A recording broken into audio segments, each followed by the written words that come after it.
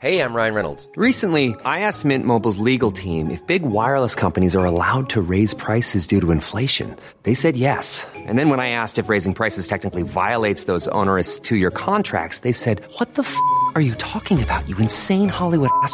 So to recap, we're cutting the price of Mint Unlimited from $30 a month to just $15 a month. Give it a try at mintmobile.com/switch. $45 up front for 3 months plus taxes and fees. Promo rate for new customers for limited time. Unlimited more than 40 gigabytes per month. Slows full terms at mintmobile.com. Hiring for your small business? If you're not looking for professionals on LinkedIn, you're looking in the wrong place. That's like looking for your car keys in a fish tank. LinkedIn helps you hire professionals you can't find anywhere else, even those who aren't actively searching for a new job but might be open to the perfect role. In a given month, over 70% of LinkedIn users don't even visit other leading job sites. So start looking in the right place. With LinkedIn, you can hire professionals like a professional. Post your free job on linkedin.com/people today. It's Flames Nation Radio, episode 69. Nice. As always, we're brought to you by the lovely people at Eau Claire Distillery, the makers of Rupert's Whiskey, the official whiskey of the Calgary Flames. Shane, we're recording this before the Calgary Flames embark upon their final two games for the All-Star break. They have games Thursday evening at home against the lowly Chicago Blackhawks, and then they hop on a plane and head to the Emerald City to play the Seattle Kraken, who are the playoff-bound Seattle Kraken, because hockey is beautiful, and I'll say this, it's going to be fun to see playoff games in Seattle. As always, Flames Nation Radio is Shane Stevenson, Ryan Pike from FlamesNation.ca. We are excited to be here because there's a lot to talk about, Shane. As we're recording this, the Flames, as we mentioned, have played 48 games. They are playing games 49 and 50 before the All-Star break. And then we're off for a week because there's no hockey and I'm going to be in Hawaii and I don't want to have to figure out time zones. So Shane and I won't talk to each other for 2 weeks. So right now we're going to talk about our feelings, specifically our feelings about the Calgary Flames. We've done this before, sort of for lack of a better term, a state of the union, state of the team kind of thing. Good phrase. I got something Yeah, and the conclusion we came up with in our earlier discussions was we'll see, because early on the Flames were sort of a team defined in a lot of ways by their, for lack of a better term, internal contradictions. But Shane, every game day, except for the game days where he's insanely busy, does the bets of the day. So that means 95% of the time he does the bets of the day because he's always busy, but never has too much on the go to carve out time for the bets of the day. I have time to be a degenerate sometimes, a little gambling, Shane has oft mentioned in his bets of the day column and in this space where we litigate his choices and berate him for making the choices he made in those columns. It's fair. 30 games is usually the what the hell are they cut off. Mm-hmm. And we're at 48 now. And for the most part, the Flames have proven to be a high shot volume team. If you are someone who wants to look for value in your betting, like say you don't necessarily want to do, a big dollar bet, but you want to make bits and pieces of money and sort of gradually build it up. If you had said to yourself, well, I'm going to bet that I'm going to bet the over on whatever shot number. Prop. Just bet the nightly shot prop on Calgary, and you probably a 48. I'm this is just speculating. I'm not going to go back and look at each game, and what the odds were. But I bet you probably hit the prop on 40 out of 48. And you could do the same thing for a lot of the times with, and we're going to pick on the Flames a little bit here. It's out of love, but also kind of a bit out of frustration. We're going to pick on them a little bit. And the one thing I would also add to that, Shane, if you were betting the over on the shot prop for the Flames, you'd probably do okay. And if you were going to be betting the over on the goalie saves for whoever the starting goalie is for the opposition, because the Flames put a lot of rubber on net. And if you look at the nice data viz done by people at Hockey Viz and other places, the heat maps, our friends at Natural Stat Trick for every Flames game, every game in general, they're very good at mapping shot location data from the league. But if you look at the heat maps of where the Flames scoring chances and shots come from, they are getting to the middle of the ice with less frequency than they did before. They're still getting there. It's not like they have no high danger chances. And more often than not, I'd say they're a pretty effective team at suppressing the other teams. I believe in the last data we looked at, the Flames are, I think, top 5 in the league or thereabouts at not allowing high danger chances. And they're about average in the league, from what last I checked, about average at generating high danger chances. Last year, they were way above average. They were an elite suppression team last year, and they were an elite high danger generation team last year. And granted, they had the personnel to do it. But when you take away Sean Monahan, who one of the reasons why his body got so goddamn beat to hell was that he was one of the guys that go to the blue paint. There's a reason they call it the high rent district, because you pay with your body. You lose a Matthew Tkachuk, and you put a lot more of the go to the front of the net kind of responsibilities on guys like Mangiapane and Nazem Kadri. Especially Mangiapane. Especially Mangiapane. I think the two guys with that in their DNA are those two guys. And, it's harder to do. It's harder to do. And especially, Mangiapane's line, they've been really good lately. I think the last I chatted with Mangiapane after the Flames win over the Columbus Blue Jackets on Monday, and Mangiapane was really good in that game. He had 3 points. Mangiapane's been really good the last month or so. He has, I believe, I have a tab open that'll tell me this. Mangiapane is one of the Flames' better everything in the last little while.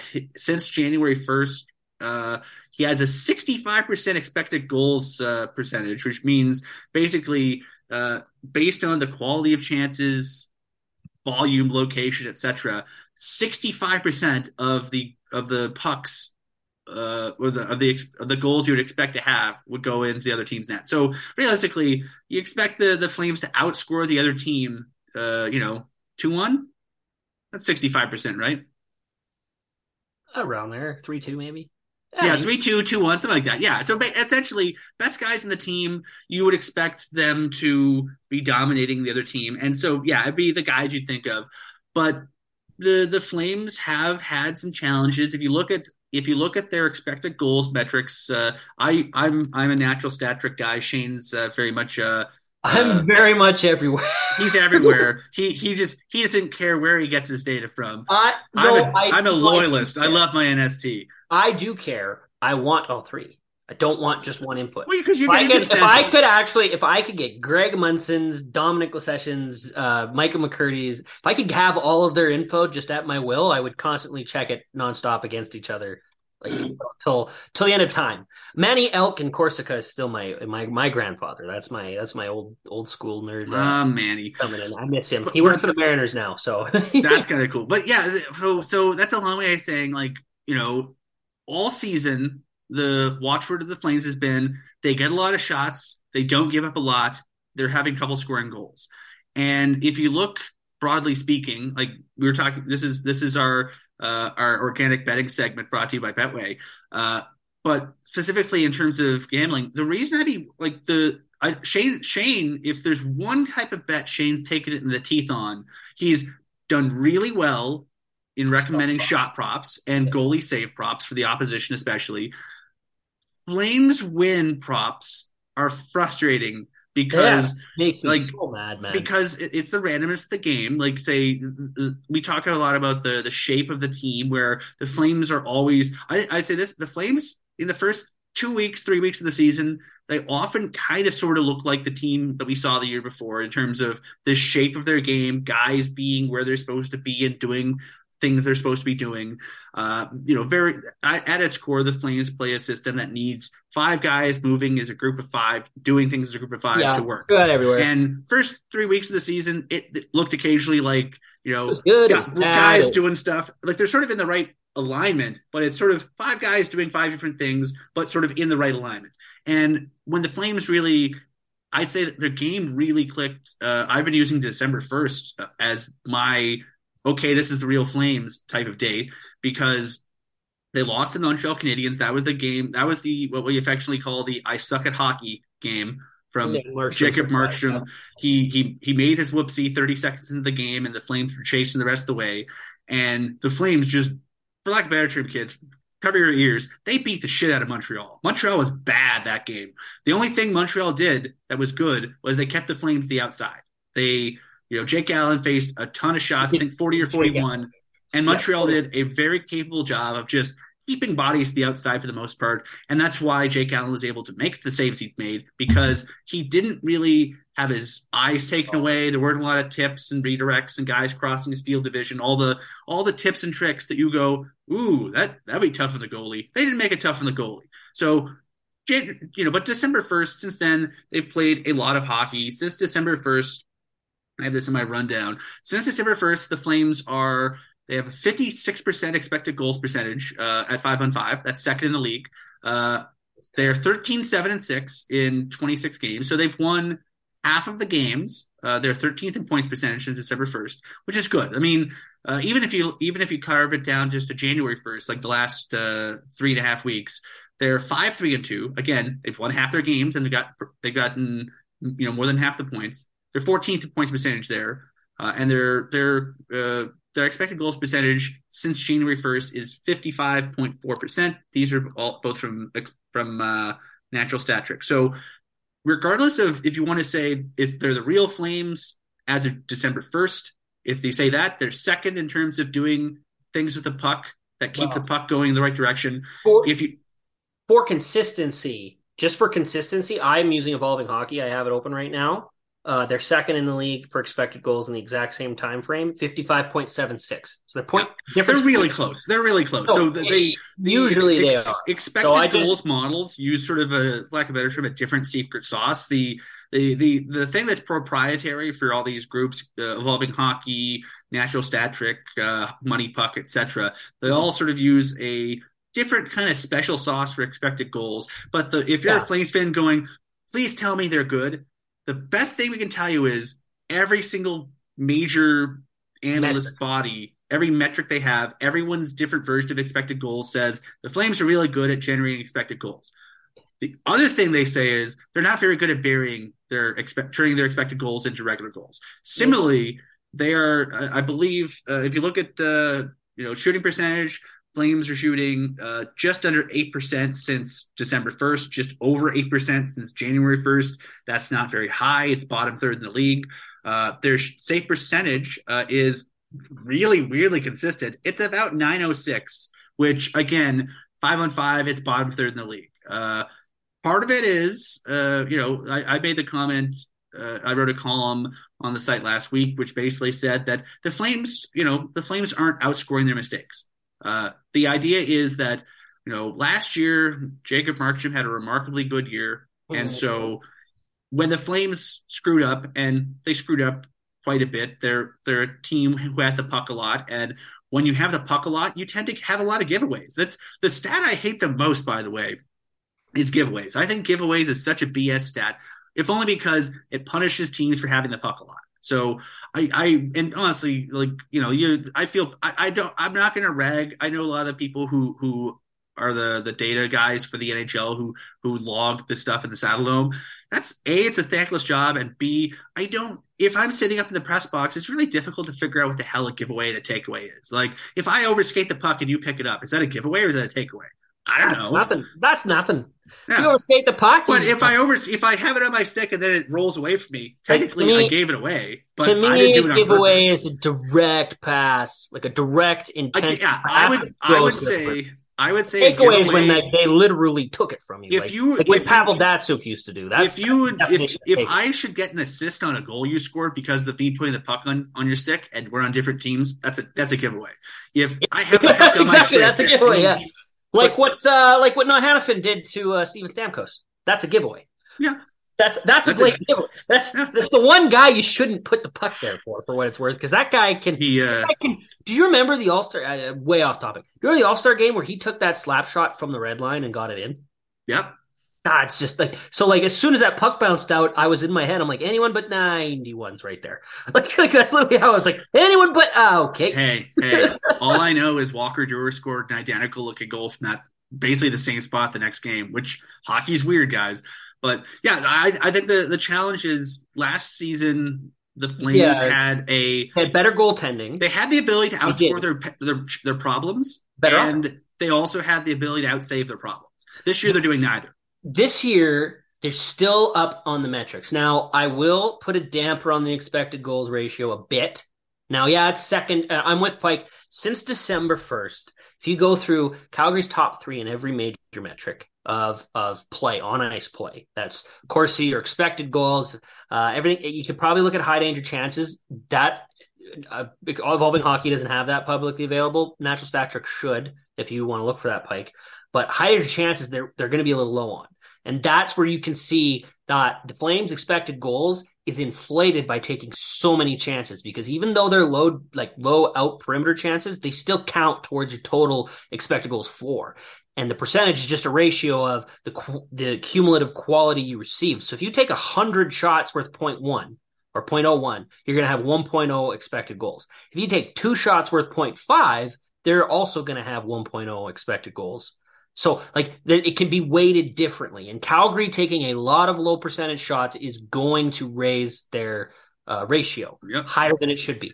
That being said, they're still don't drop them down below 50. It's like a difference of maybe 1-2% of impact. And if you drop them you drop them 2%, their comparables are the Dallas Stars, the Minnesota Wild, and the Winnipeg Jets. So it's not like they're playing bad.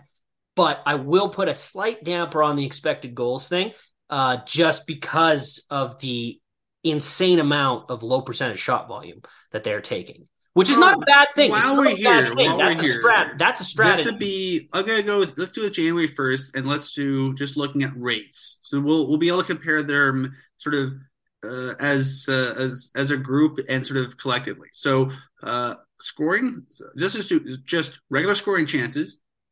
Flames are at 54.4% for in the month of January. That puts them 5th in the league on Natural Stat Trick.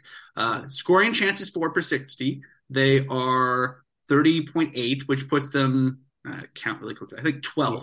It should be upper half, but it's the high danger one. The disparity between that, because that's everything you take. And here's an encouraging stat. Scoring chances against per 60, 25.8. They're 3rd in the league. Only Carolina and Edmonton allowed fewer, which is good. That's as per 60. High danger chances, though, per 60, they are, let me scroll down. Percentage, they are at 52.9, which is pretty good. That's top 10. That's okay. 10? It's just their 10th, yeah. Scoring chances, high danger is 4. Got to scroll down a bit. They're near the bottom of the league. Since January 1st, they are 2, 3, 4, 5, 6, 7th worst in the league. I think that puts them 26th or 27th. That'd be 26th. High danger chances against, they are the best in the league at not allowing them, 9.69. This is I think high danger chances tells you this is the Calgary Flames in a nutshell. Yep, this is what they are. They are a volume shooting team, but the strength is still defense. That's the thing. Their defense is a top 5 defensive structure in the league. They are. This is why they've got so many loser points. The thing that's different between the Flames now and the Flames of October, November is the Flames have become defensively more or less what we thought they'd be. They are I would say relative to the rest of the league in terms of suppression, they are elite or borderline elite. They are a very good, with a capital V, very good defensive team. They don't give up a lot. And the problem is they haven't gotten the goaltending. And so when they do allow those high dangers, they end up behind the goalies sometimes. Yeah. Probably at a higher rate than you'd expect them to. It's nuts that sometimes you'll mess up 6 singular times. Some of the games you can go back and pinpoint 6 instances where they messed up, and 3 of them end up in the back of their net. Usually that should be 1 or 2. Not 3 or 4, that's been happening. Some of the games, it's fun, like the Dallas game, for instance. That's just a game of a bunch of people getting low percentage goals from the point. In essence, you shouldn't see more than 1 or 2 point goals a game. Like a shot from the blue line, even if deflected, those shouldn't happen more than once or twice a game. Shouldn't. You're gonna get your large volume in and around the net, which is one of the main reasons since Andrew Mangiapane has been back with Backlund and Coleman, his attack of the crease himself, his ability to come out of the corner or drive the net has been a massive improvement to the Flames' quality chances. If without him on that line, he was kind of faltering with Kadri and whatnot. And I think the challenge is, and Andrew sort of mentioned this after the other game, just the idea that they're so good at attacking the puck carrier in the D zone that they create havoc. Like the goal that Mangiapane scored against Columbus was basically, Coleman and Backlund chasing around Blue Jackets. And, granted, all due respect to the Blue Jackets, they are not good defensively. They're not good. They're a bakery. Right. You don't need to put a word after not good. They are a bakery with the turnovers. Good.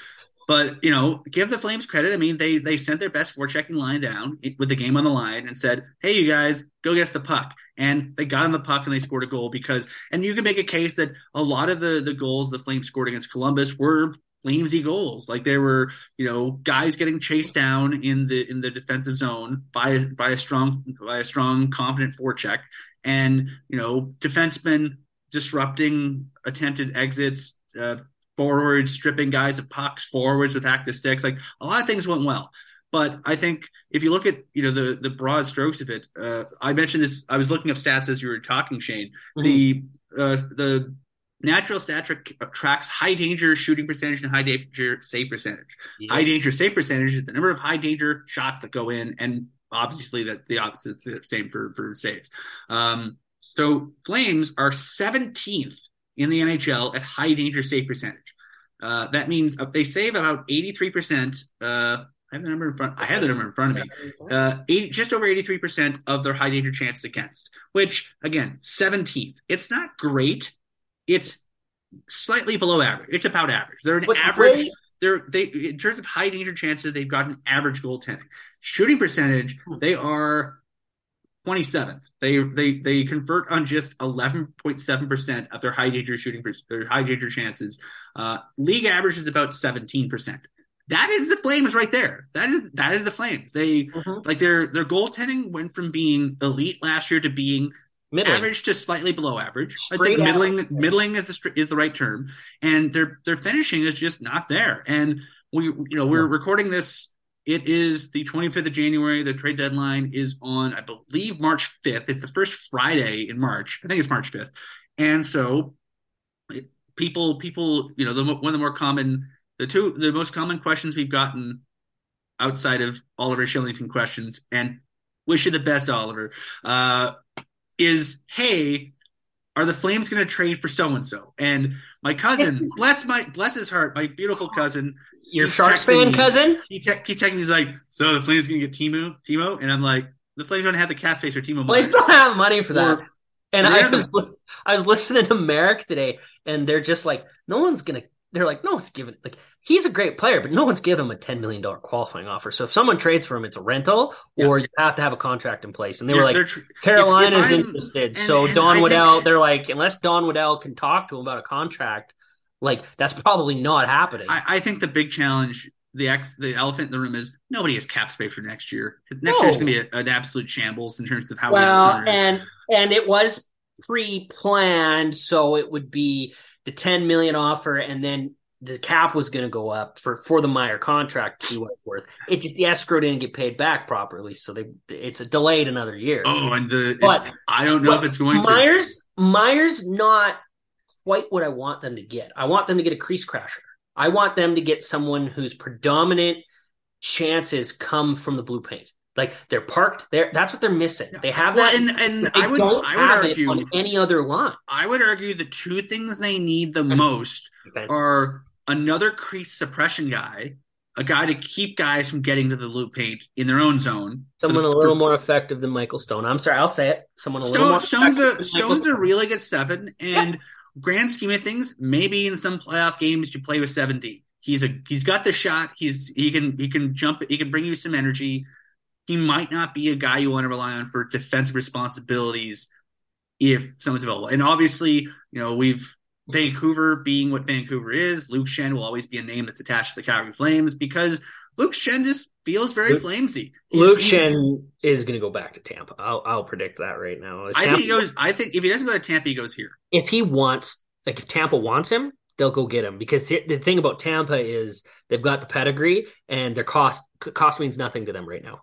Cost means absolutely nothing. You want to get in a bidding war, Tampa will pay. Now they're out of they don't have a first round pick this year, but they have seconds and thirds, and they can combine in prospects, and they will pay whatever it takes to get him if they want. If that's the guy, if that's the guy they want. So, but he also, you have to admit though, he also, in terms of what he brings, if you're thinking to yourself, man, if only the Flames had more Chris Tanevs on their team, Chen might be the most Tanev-y. Like he's a poor man's Tanev.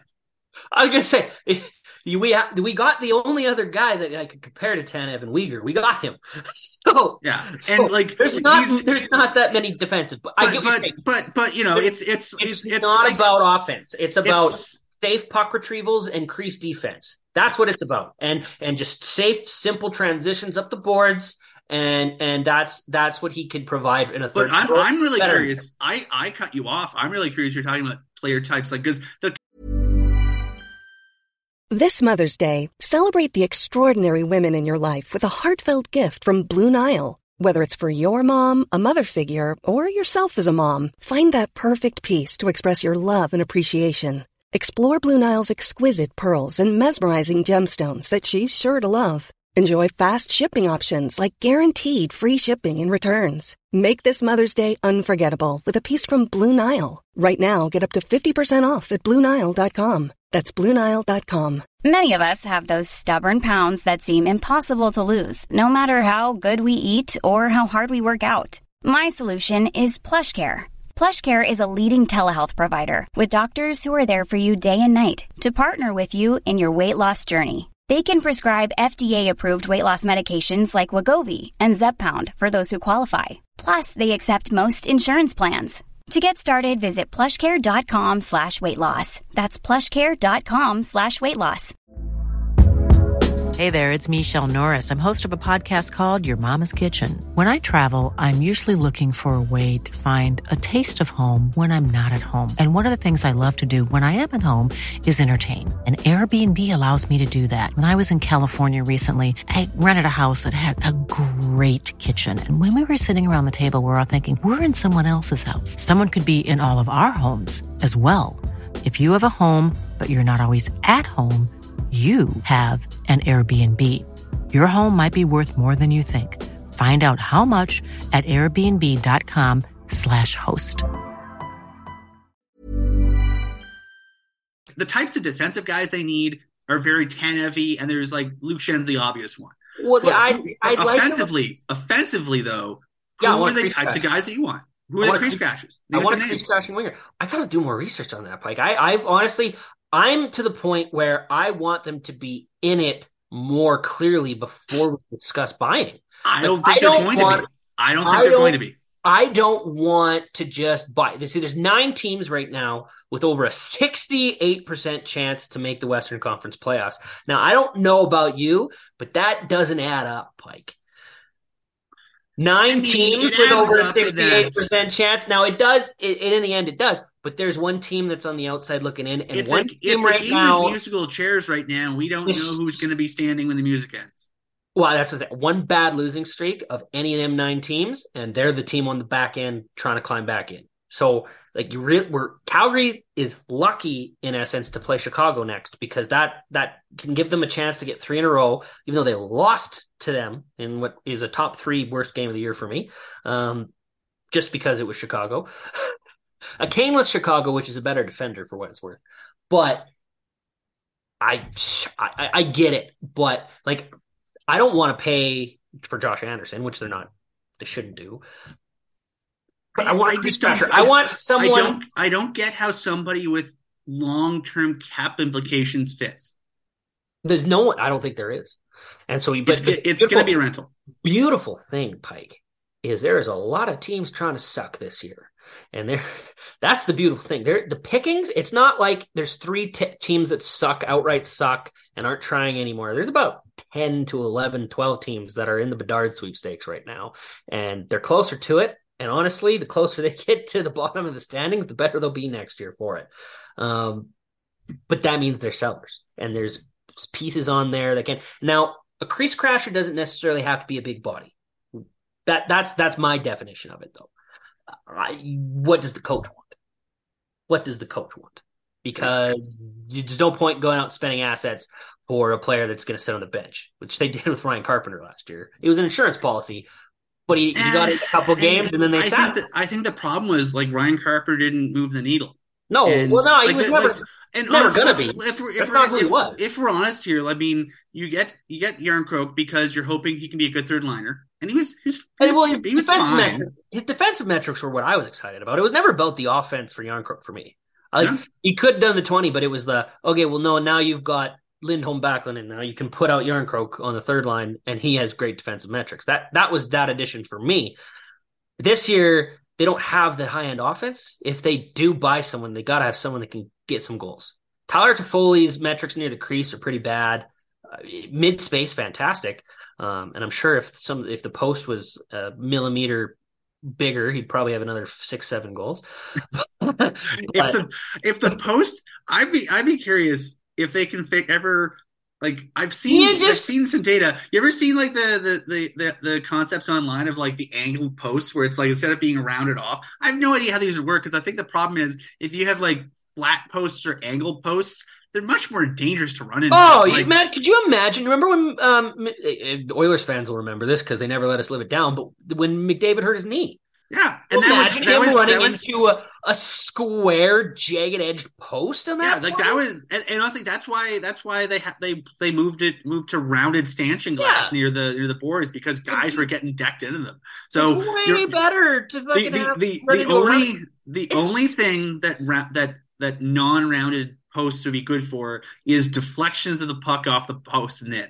Everything else, that'd be a nightmare. But if you watch the Calgary Flames put 50-something posts and crossbars over the course of the season, and you're looking at them being like a middle-of-the-road offensive team, you go, how much player safety do we really want here? Or how much weird goals do you want going in?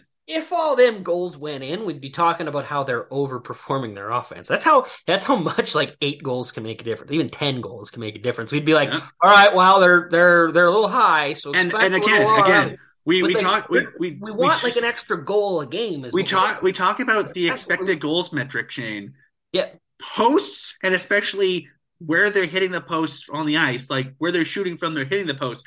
Those are high danger chances. Like that's part of their very bad luck at burying high danger chances. Well, no, if you take a shot from the post from like the blue line and it doesn't hit touch or anything and it hits the post, it's still a low danger chance and it doesn't count. It counts in they've hit a lot of posts from right around home plate. Well, it's the Lindholm thing. Like Lindholm's been great for what it's worth. He's actually everyone should go read Mike Gould's article about how he's turned it into high gear because he has. But he's not scoring from that little area that Tkachuk used to. And that's where they're not taking advantage of playing behind the net. They're really good at it. You said the forecheck, and they've been fantastic at it. Maybe one of the best things they have is they dump the puck and they don't rim it if they don't have to. They try to direct it so puck's gonna sit behind the net. And the forechecker races in, throws his body at the guy, probably a little early every single time, but it's the NHL. You can get away with that usually. And they just separate puck from body and hope this. And then where's the puck? Whack it up the boards. Don't care which direction because both F2 and F3 should be there on either board to pick it up. And if they're pressured, boom, back to the D. If the D are pressured, boom, we're going back down low. And you just go up and down the boards until you have possession with space. They do that really, really well. The thing they don't do is Tkachuk used to get the puck in the corner between the side of the net and below the red line and the boards. And he used to just wait and let that winger get off the boards, which is usually Lindholm, winger, because it's F1, F2, F3 in the zone. Positions are semi-relevant, not always. Lindholm would come off the boards and he'd be in wide open space. And Tkachuk would just, boom, right on his tape, shoot it real quick. And they don't do that. They haven't done that this year pretty much at all. They get the puck up the boards because it's safer, less turnovers. If someone who's usually first on the forecheck can figure that out and really, but it's not just him. The winger needs to be able to come off the boards, but that gets rid of your safety net. You need your D-man back there extra in case. So it's a few things. I'm pretty sure a lot of it's probably still unfamiliarity, which can still be happening 40, 50 games into a season, especially when you're playing with new people. But they need to get that back. That alone could probably boost them 3-4 goals over a 10-game span. And that could boost them 4 or 5 points. I'll also observe that they're really good at, I'd say, cycling the puck around the outside of the zone. They're the best in the league at that. They're not as good at translating that into chances in home plate. No, that's kind of what I'm talking about. Like, they're too timid to break the board system. Like, they're too timid to come off the board at some point and attack the net or open space and get open. And even if they do, the defender the other guy has to pass, be willing to make it's a system that relies on possession and cycling and eventually hoping there's a lapse. There's a breakdown in the zone.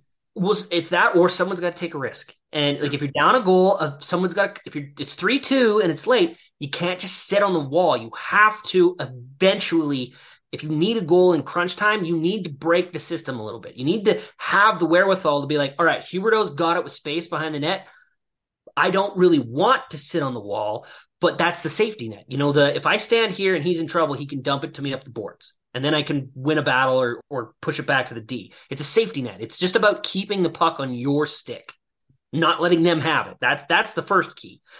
But they're not using that, or they're not breaking it when they need to break it to get the better chances. Quite frankly, I just want them at this point to just get behind the net and then just curl around and shove it into his pads and create a scrum.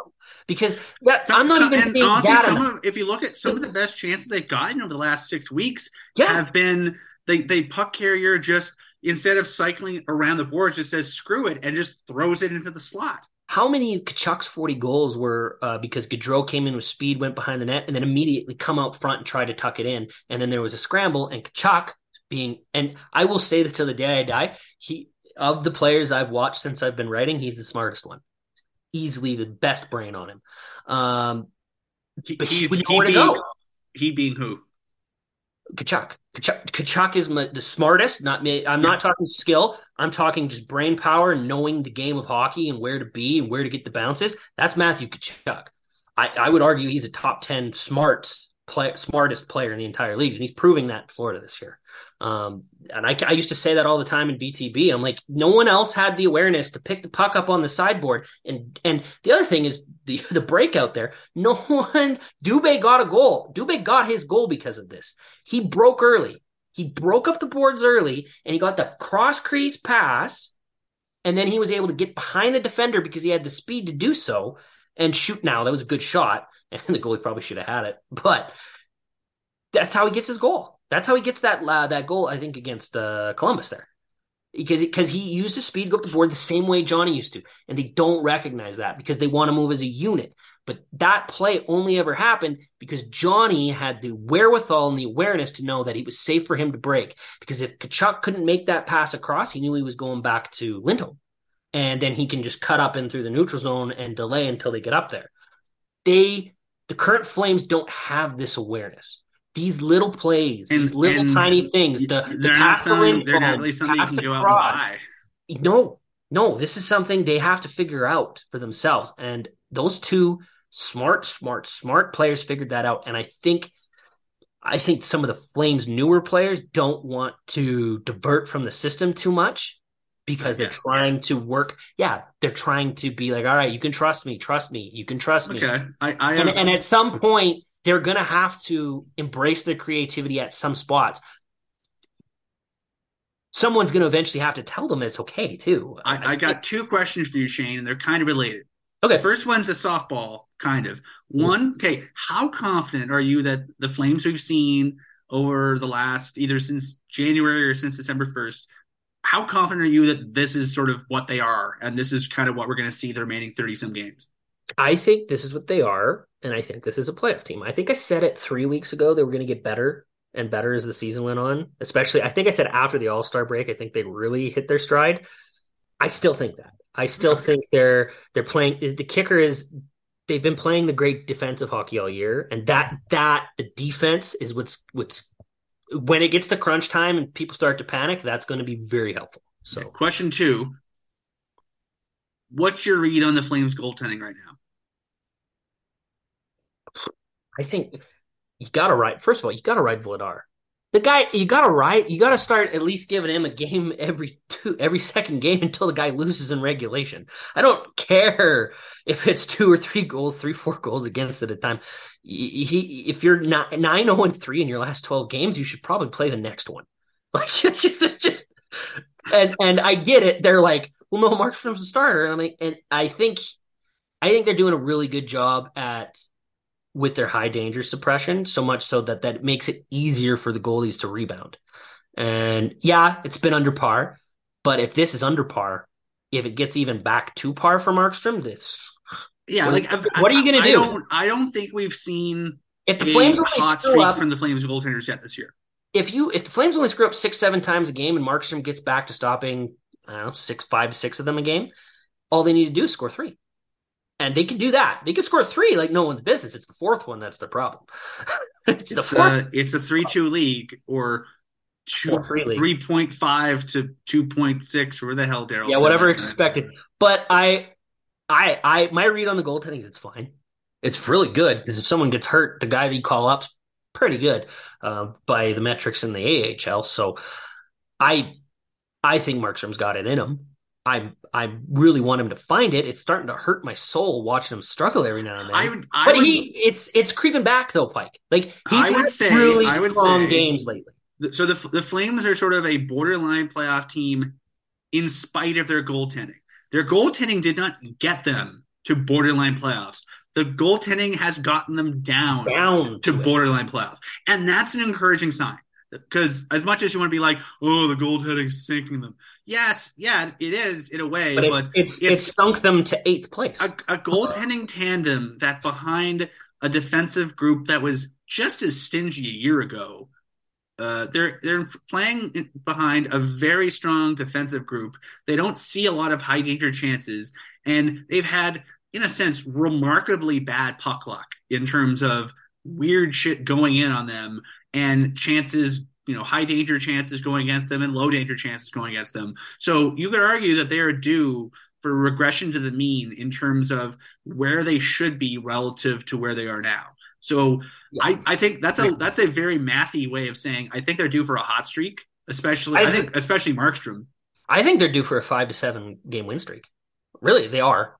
Their underlyings have been very solid. Yeah, and they're underlyings solid. And here's the thing: they play. Other than the game against Nashville, which I was very disappointed in, it was a pretty bad effort. End of a road trip, but still, it was the Columbus game of the other road trip where they get to the end and you're just like, ooh, they just do like, not have all it right, now. We've been on the road, and the to essence of the Flames schedule, it's a lot of home, a lot of away, a bit of home, a lot of away, and then ends with a bunch of home. It's better if there's just like an even swap. Like here's 4 games at home, 3 games on the road, 5 games at home, 4 games on the road. Like I think there's probably 32 teams in the league that think their schedule sucks. That's fair. But no, I agree with you completely. I think their goaltending is due for a hot streak, and it's just naturally going to come. It doesn't matter who's in it. To me, Markstrom, I want Vladar right now just because of the streak. Like, just because it's ride the hot hand. It's there. He's feeling it, obviously. Like, there's no way he's not in his head going, all right, I got everything tonight. I'm 9-0-3 in my last 12. I got this. I got the boys. One goal doesn't matter. Goaltenders are, I would say goaltending is the most psychologically challenging position in the league, because I forget who it was. I want to say Jacques Plante, but I might just be one of the goaltenders. You might remember who said this. It's the only position in the world, the only job in the world where if you screw up, a red light goes off and 20,000 people boo. And like that's got to do a number on you. And I think, Markstrom has been feeling it of late in the negative way. And I think Vladar's been feeling it in the positive way. And I think hopefully some of Vladar's energy can rub off on Markstrom, because they're going to need both of them. My big thing is I think the goaltending's based on the metrics and everything we see is bound for rebound. I think the big question is still who's going to be scoring the goals, because I think the challenge is we're going to be, we're going to be due for, and I think we've seen and we're going to continue to see a lot of one goal games or 2 goal games or 1 goal games with an empty netter. I'm not predicting this will happen, but if it did happen, I wouldn't be shocked. And that's Andrew Mangiapane getting a goal every other game the rest of the way. Like, I'm not saying that that's going. He's definitely generating that much. I'm not saying that's going to happen, but if it were to happen, I'd be like, yeah, he's been playing that well. And Backlund and Coleman and him together just is you have that. Like, that works. That is, no matter what, when you put them on a graph together, they are as far top right, which is where you want to be, as they could possibly be in every metric, any combined metric. Like, it is a line that works perfectly together. And I know you might say, okay, I can use those pieces and we can spread it throughout the lineup. Don't do that. Just leave them together. It works. You start them every friggin' game. The one game you don't start them is the Nashville game that I was like, well, then they spent the first 3.5 minutes in their own zone that game. And I'm like, that doesn't happen if Backlund starts. It doesn't happen. The tone could be a little different. But yeah, if you want to know where the goals are coming from, I think Mangiapane's going to get a bunch. I think Lindholm's due for a few more. I think Toffoli's due for a few more. And there's one player, if he shoots, Mr. Huberdeau could have a few more. But that's on him. He's got to figure that out. He passed off some golden opportunities those last 3 games. Dead in the slot, and he's trying one last pass to Kadri, and I'm just like, just shoot it. I could shoot it, or I could throw it to the back door that he might not know is coming. Yeah, well, and that's the thing. Kadri wasn't ready for it. Like, and that's the. But if you make that pass, though, that's on Sportsnet Central. That's on all the highlight shows. If that's Sam Bennett or Anthony Duclair that's going in, because they know it's coming back. They know he's not. Those guys knew he wasn't going to shoot it. They were always ready to get the pass. And maybe that's what Kadri needs to do. Kadri just needs to always be ready to shoot the puck. And if you get it, don't give it back. Just shoot it. He's not the guy that wants to shoot it. It's very obvious in his game that he does not want to shoot it. So when he does shoot it, not even the goalie knows it's coming, which is probably why he gets 20 goals a year. Because it's like, what? So, as we close to the finish, Shane, or would you say heading into the All-Star break, you are generally optimistic about the team's playoff fortunes? I would say, compared to those online, I'm fantastically more optimistic. Until their playoff odds drop at a lot of places below 50%, I still think they're going to make it. And they have the easiest schedule, and all the jizz and the jazz. But the way they're playing, period, State of the Union was what we called this. The way they're playing, period, defensively is what's going to get them in. If they get in, is what's going to get them in. I think it's going to go down to the very wire. I think we're going to be here in the second week in April looking at the schedule and doing a lot of weird math, because I think their goaltending's there. I think their defense is there. I think depending on what they do at the trade deadline, I still think they're going to have challenges scoring a lot of goals. I think they'll score enough goals, but I think that the thing that makes me optimistic right now is they're very much the masters of their own destiny. Like, if they beat the teams that they need to beat, they don't need to get much help. This is the old fashioned thing where you don't need, if you're being chased by the bear, you don't need to be the fastest. You just need to not be the slowest. And that's how it is. Like, there's a bunch of teams, like Shane mentioned, there are 9 teams in the West with 60% or higher odds of making the playoffs, 67% odds of making the playoffs. One of them will make it. Those games against each other, they're bigger than we think. So and I'll just list them before we end here. The games that matter the most are the games against Edmonton, which there's none left. LA, which I think there's 1 left, isn't there? Yeah. 1. Vegas, which is 2 left. Seattle, which is Saturday? No, Friday. Dallas and Winnipeg, which I'm pretty sure they have game. They've got 1 games left. Winnipeg, and they've got 2 against Dallas. Colorado, which they have 1 game left, and Minnesota. And Minnesota's reeling. Minnesota is dive bombing right now. Mm-hmm. They've lost 3 in a row, and the 3 in a row is enough to drop their odds from like 85 to 72%, like 13% in 3 games. So those inter games, those are the games that you want to win. If you're going to lose, you're going to have a stinker. If you go on a heater in your head-to-head games, life will be easy. If you don't, then you're going to be doing a lot of scoreboard watching, and that's the part that I don't think people want to be doing.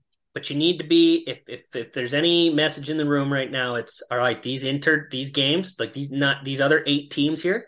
This is playoff hockey. It starts right now. You're not where Dallas or Winnipeg are. You're not pre-planning for Tampa Bay like the Leafs are already doing with fucking 32 games to go. Like, that's determined. There's no one catching Boston, and they're playing each other. It's going to be fun bounce. Calgary's definitely the lowest of the 9 teams, but I still think that they're based on the metrics, they're playing better than every team except Edmonton ahead of them, which is a terrible thing to say on a Flames podcast. If nothing else, we got a lot of meaningful games left to cover. Well, and it's nothing else. There's going to be a lot of entertainment value down the stretch. That game against Columbus had no business being as enjoyable as it was. And because it was so close and went to overtime and the Johnny of it all, that was actually, I was actually jealous of all the people inside the Dome that night because it just seemed electric for a Monday. And for a Monday game in January against the friggin' Blue Jackets, it was a much more entertaining game. That's probably the most entertaining game the Blue Jackets have ever had in the Saddle Dome.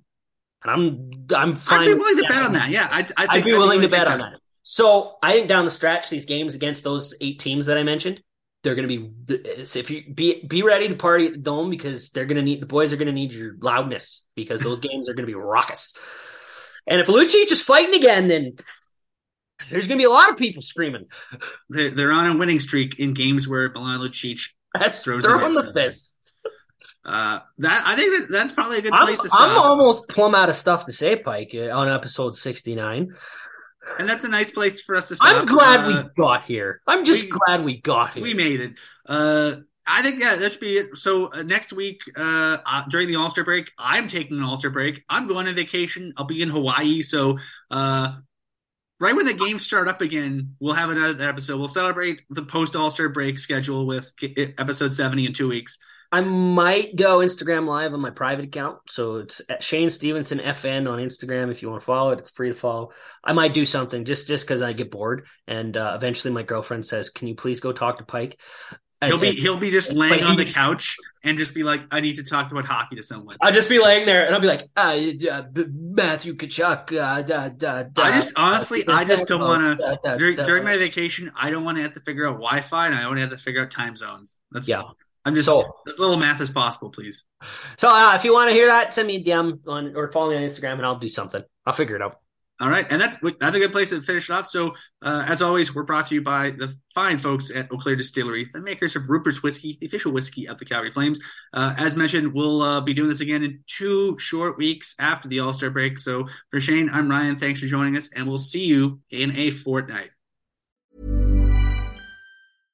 Imagine the softest sheets you've ever felt. Now imagine them getting even softer over time. That's what you'll feel with Boll & Branch's organic cotton sheets. In a recent customer survey, 96% replied that Boll & Branch sheets get softer with every wash. Start getting your best night's sleep in these sheets that get softer and softer for years to come. Try their sheets with a 30-night guarantee. Plus, get 15% off your first order at BollandBranch.com. Code BUTTERY. Exclusions apply. See site for details.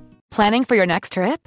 Elevate your travel style with Quince. Quince has all the jet-setting essentials you'll want for your next getaway, like European linen, premium luggage options, buttery soft Italian leather bags, and so much more. And is all priced at 50 to 80% less than similar brands. Plus, Quince only works with factories that use safe and ethical manufacturing practices.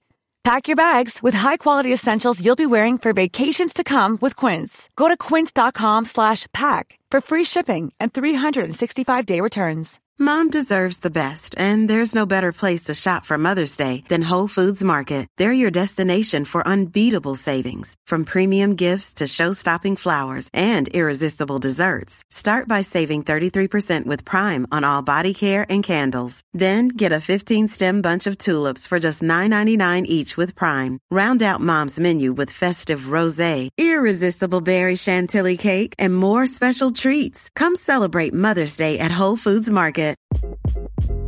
Hi, this is Craig Robinson from Ways to Win, and support for this podcast comes from Invesco QQQ, the official ETF of the NCAA. The future isn't scary. Not realizing its potential, however, could be. Just like on the recruiting trail, I've seen potential come in many forms as a coach. Learn more at Invesco.com/QQQ. Let's rethink possibility. Invesco Distributors, Inc.